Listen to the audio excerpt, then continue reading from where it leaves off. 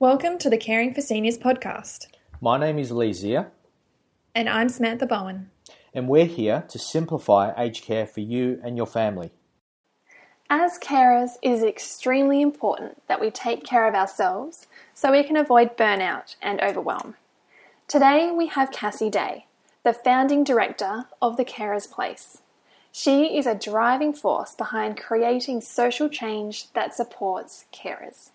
With over 14 years' experience as a carer herself, Cassie is an inspirational woman who has the ability to inspire people to be the best they can be, to take control of their lives and to stand in their power. So we knew that she would be the best person to talk to about self-care practices. Welcome, Cassie. So, Cassie, thank you so much for joining us today. Thank you. I was just wondering, you've got this amazing business. How did you come about to building this? I'm very excited to have this new business, and it's pretty much been a work in progress ever since I became a carer 14 years ago. It was about a month after I had my first baby, and he was diagnosed with cystic fibrosis. And over the years, I've obviously learnt, as you do, significant amounts about the health system, about being a carer, and what works and what doesn't. And I've always felt compelled to help people, and I've generally been in jobs and in careers that have done that, but not to the depth that was satisfying for me as a person. And over the last few years, or last 5 years, I've made significant lifestyle changes for myself and my children, and I moved into a career in health and fitness, which was great, but I didn't feel like I was still giving enough of myself, or I certainly wasn't reaching people on a much broader perspective, and not deeply enough. And what I realised over the last couple of years in particular is my skills to be able to help people who are currently carers, and help them, one, gain perspective, but two, provide them with all of the supports they need to be a more effective carer, to look after themselves and to access the services that they need, so that they feel that they're, one, taking care of themselves, but two, taking really great care of the person they're looking after. And that's how it came about. So when we are the primary carer for a loved one, why is it so important that we undertake self-care rituals and routines? At the end of the day, it's about looking after yourself so you can give the very best of yourself to the person you're caring for, but also so you can maintain a sense of self. Fantastic. So in reality, it's all about maintaining your own sense of self, because you are more than being a carer. Absolutely. And as people, when we lose that sense of self, everything else seems to go by the wayside, and we tend to not look after our own physical health, which then leads into issues with our mental health, and it can become a very vicious cycle and a downward spiral. And so, vitally, when we're in that role of being a carer, we just simply can't afford for that to happen. So the primary experience that you've had is with your children, and our listeners, their primary experience is with their older parents. Are the skills that you're talking about around self-care transferable? Absolutely, they are. The 5 key areas that I really like to concentrate on, and that I think are vital to self-care or your own well-being, are nutrition, physical activity, being organised and planning well, having your support team in place, and mindset. Now, that is universal. It doesn't matter who you're caring for. They are still vital for you to maintain a really positive sense of well-being. So you said 5 key steps. Can you walk us through those? Sure. So I said nutrition. So when we're talking about nutrition, I don't mean you need to go to the absolute extremes and, do gluten-free or dairy-free or anything else. What I'm talking about is simple, good nutrition from whole foods, getting rid of a lot of the packaged foods, because unfortunately they're laced with a lot of sugar and a lot of preservatives. Now, sugar and preservatives really do affect our brain and the chemistry of our brain, and can really affect our mental health. Now, our mental health is obviously incredibly important. We're already dealing with emotional issues and a range of other things that are going to affect our mental health just by being a carer. And to add the complexities of chemical changes in our brain just really isn't conducive to being, an effective carer or for looking after yourself. So I'm talking about green leafies, beautiful coloured fresh fruits and vegetables, lean protein, and some good fats, nuts and seeds. Gone are the days where fats are bad and eggs are bad and avocados. It's not the case. We need quality fats in our diet. Certainly not oils and canola oil and a few other things, but we're looking for plant-based, really good fats. And then we move into physical activity. And again, I'm not talking about going to the extremes where you need to absolutely flog yourself to the point where you can't breathe. I'm talking about getting a little bit huffy-puffy each day, probably around about the 30-minute mark. And that's getting your heart rate up. And personally for me, I love to do it with people. So I think you need to find something that you enjoy. And what happens when we exercise, we release all of these really good hormones, and they really do relieve the stresses in our lives. Quite often I've gone to a workout and I feel like I'm at the end of my tether, and afterwards, after 45 minutes of doing a little bit of exercise and a bit of a stretch and some deep breaths afterwards, I forget what I was so wound up about. So it is really, really important that you can carve out some time for yourself just to let some of those mental pressures go. So when you're starting to get into that physical activity routine, should you just go straight into it and try and get it done every single day?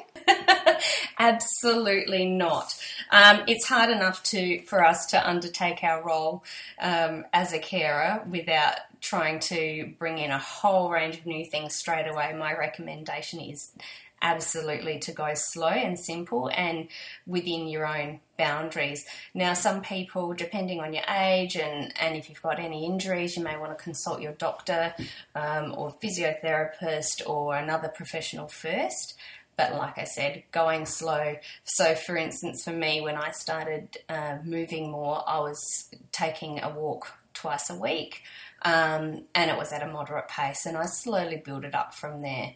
If you do go too hard, too fast, you're at significant risk of injuring yourself and also burning out, which is counterproductive for what we're trying to achieve here. So that's pretty simple. Start off with the 2 days a week, and then as you see the benefits, just gradually increase it, because you'll see more room in your routine to actually fit it in, I guess. Absolutely, and some people might not be able to, just may not have the ability to get out and walk, and so it might be, a couple of 10-minute slots broken up in the day of doing something at home. It could be going up and down your steps, or a skipping rope, or doing a few different exercises that you can simply do at home. You don't have to go for that full half an hour if that's too much. Really important to make it work for you. Brilliant. So you've talked about nutrition, physical activity, and what's next? So I have talked about organising your life and your role, and really essentially that is good planning. So overwhelm is quite a significant issue for carers, because they have so much that they need to do, and quite often it's all sat in their head, and they don't have any form of structure or system that they can manage that. So for me, what's been really important is to have some lists. And I keep a nice little notebook, what's turned into a folder now, but of Matthew's medicines. So I have a list of his medicines and what he needs to have and when. He now has that on a box where we keep all of the medicines, so he knows what he needs to have as well. And this is really important so that you're not trying to remember off the top of your head all the time, what have I done today? I can use that as a checklist, and it's done nice and easily. And it's also really good for anyone coming in to help you, whether it's respite or you can't, you get sick yourself or what have you, you've got some systems in place. So I use that for his medications and different treatments that he might have. I also have a list of contacts, or key contacts, that I need not only for the person I'm caring for, but for myself as well, because when we're in the throes of turmoil or we're in an emergency situation, being able to have our information on hand is really important. I also keep a list of questions for medical professionals. Rather than me trying to remember everything that I want to ask them and carrying that in my head, I have that listed down so I know I'm going to get to it. And quite often when we go into, whether it's a clinic appointment or you go to the hospital or what have you, you are in an emotional state. If you've got those things already written down, you're likely going to get those things answered. Whereas if you don't, I don't know about you, but I lose it. I don't remember consciously everything that I need to cover. So that's a really good way of managing that. And then at home, whether it's a roster for people to help or whether it's shopping lists or what have you, there are different ways you can help yourself be a little bit more organised so that you can lessen the stresses in your life. It's vital, and it really does lead in to the next one. And obviously we're looking at self-care overall and mindset, but your mental health as well. And by being organised, you're lessening your stresses, so you've got more space or more capacity in your mind to deal with other things that come your way. So when I talk about mindset and self-care and mental health, I'm talking about doing things for yourself, like getting really good quality sleep, having time out for relaxation, finding or making sure that you're still doing things that light you up. So something for yourself. And it's a really good question for the listeners out there to ask themselves, what lights me up? And am I doing that? Am I fulfilling myself and my own need for enjoyment? Because quite often we just drop all that by the wayside because we're responsible for another person, forget about ourselves. And so I had a discussion with a lady a couple of days ago, and she was starting to feel the isolation and the loneliness and the overwhelm. And we're talking and we're going on, and I said, what are you doing for yourself when your kids are at school or when you're not caring, with that one-on-one contact? What are you doing for yourself? And she couldn't answer me. And then I said, well, what lights you up? What makes you feel good? And she didn't know. And it's really, really important, again, getting back to maintaining that sense of self. So I guess, something very simple could be maybe going to get your nails done, going and meeting up with someone for a cup of coffee, or going to the library and reading a book? It could be anything. Something that just helps you to stop, take that deep breath and enjoy the moment. For me, I like to get for a walk down the beach, or like you said, have a cuppa with a friend or what have you. It doesn't need to be anything big. You don't have to go and join clubs or anything else, but it's just gifting yourself some time to do something that makes you feel good. Definitely something we do forget to do. Yes, absolutely. And the last thing is your support, accessing your support team, or I like to call it my cheer squad, and help as well. So that's accessing and accepting help and knowing who those supports are or where you can go, and that's another list that I like to keep. So, and that's can be quite complex. Did you want me to give you some ideas on where you can access help that's for free, where you don't have to rely on other people? Most definitely. So in your community, through my research setting up for the Carers Place, I was really quite surprised how much support is actually out there when you start looking, but it's just not obvious. And one of the things that I came to realise is that your local MP are so incredibly connected with all of the different community groups that are within your area, and quite often we can sort of feel that we're not connected, or that MPs are perhaps untouchable, which is actually not the case at all. Well, certainly not in my experience. Our local MP has a wealth of knowledge and her staff are very helpful. So they're a great way, if you just don't know where to start, go and see your local MP's office and they can certainly direct you in your own way. But we've also got, there are local community centres that you have in your area as well. But two really big ones for me that I discovered that I had no idea about.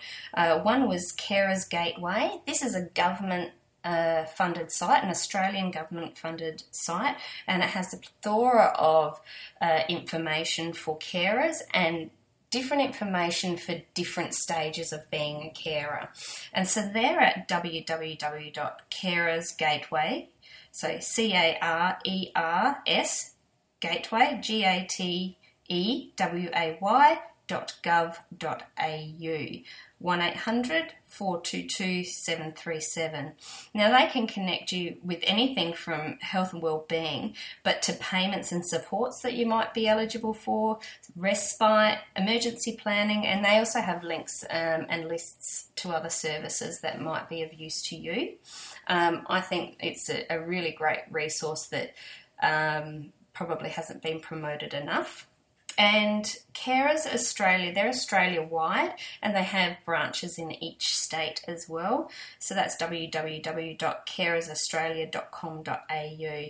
And if you go to the resources section, your state's page will be there and you can click in and get all of your information. So the Carers Gateway, your local government MP, and also Carers Australia. Fantastic. And they, like I said, they have links to other services that may be useful in your particular situation. They're not the only help. I mean, I could sit here all day and rattle off so many different places that you could access help, but they're a great starting point. Most definitely. So we have all these tips about how to maintain our self-care routines that you've just gone through. How do we start recognising when these are starting to slip or that we're starting to get into that overwhelm cycle?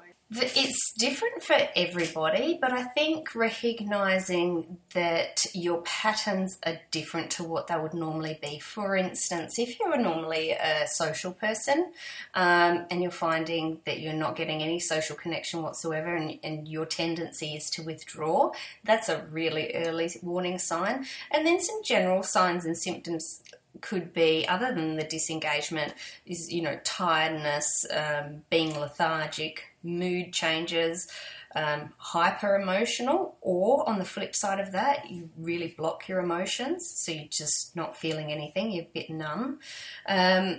Headaches, you lack drive and motivation, perhaps you're forgetful, maybe you've got aches, pains, you keep getting sick, and you're always busy. You're busy being busy, and that's very common as a carer, is to be, for want of a better word, chasing your tail and not really being able to see the light or that you're achieving anything.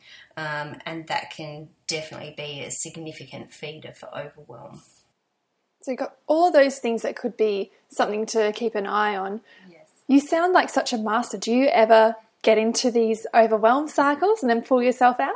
Oh my goodness, honey. I don't know if I'm a master, but I'm certainly a master at experience on all of these things, absolutely. And it's something that you need to be really conscious of. And it's why it's important to have your supports around you, because just because I know all of the signs and symptoms doesn't make me not experience them. And, you know, it's very common when you go through an acute phase in caring, and it might be, for me, my son might have a particularly nasty virus or a bug that sees him in hospital, or something comes out of the blue, or have issues perhaps with my other son who has, you know, mental health concerns because of being a sibling or what have you. I'm certainly not immune to any of those things, but I certainly have strategies in place to deal with them, and I'm much better at recognising them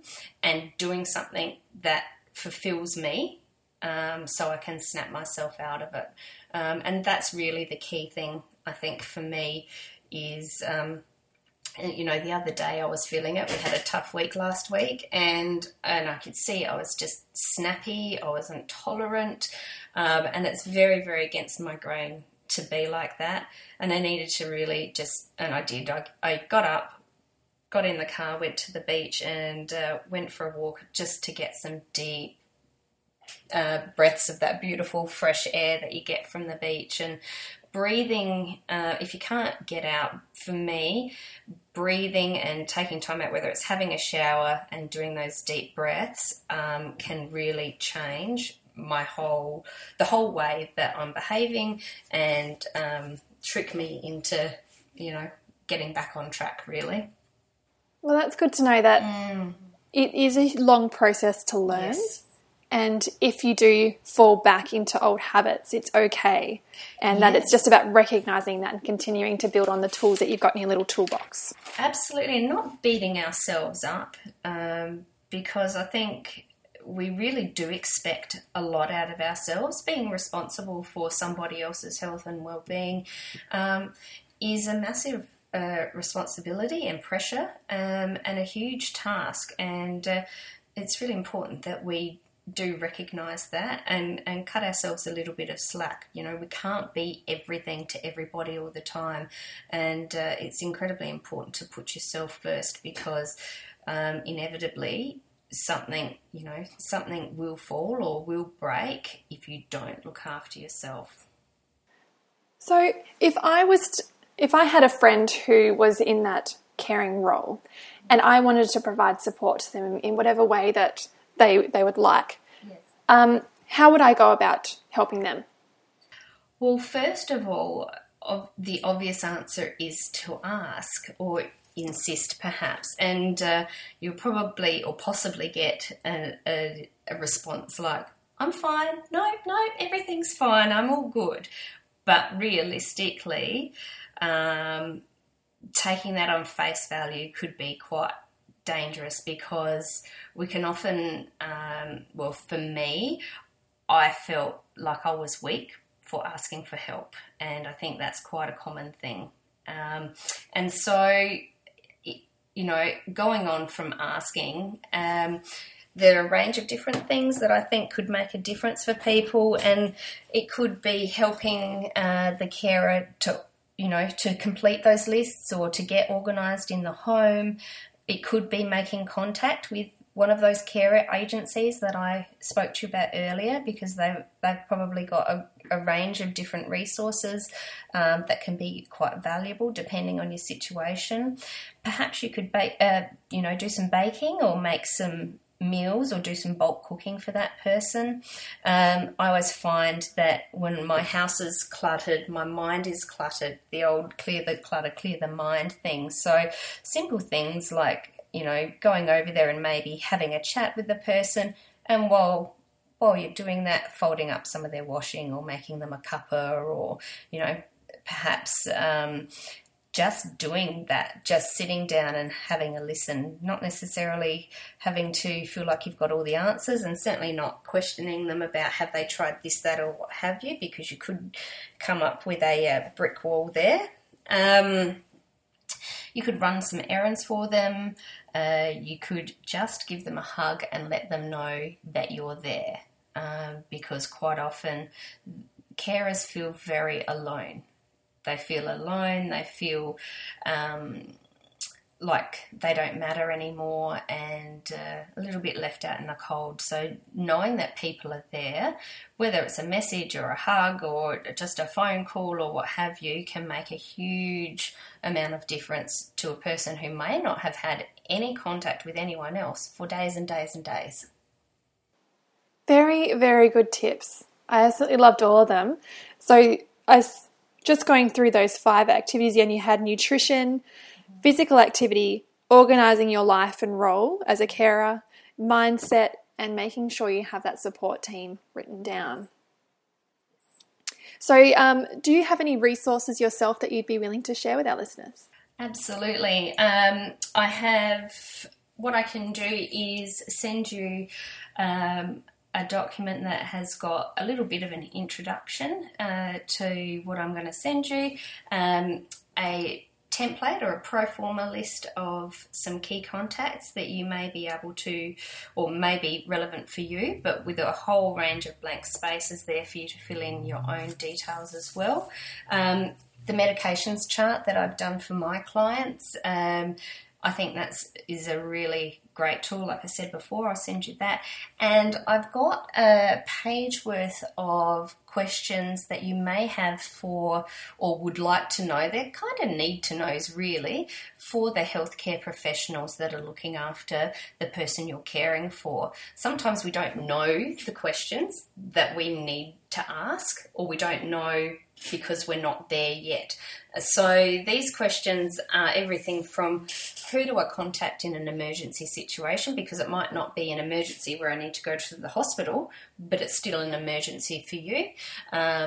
And then the types of signs and symptoms that you need to look out for, what is the best way to do X, Y, or Z. There's a range of different questions there that I think are very valuable for anybody who's in a caring role, be it new, be them new in their role or be them existing. It's a really good resource just to have that information on hand. The other thing is, like I said earlier, you may end up being able to access some respite or some other help. You might get help from friends or family who come over and take over your caring role, be it for a few hours or a couple of days. And having that information there for them is a load off of your mind for getting things prepared, and also really clear and concise for them to know what to do in the case of whatever situation may arise. So I'll share that with you.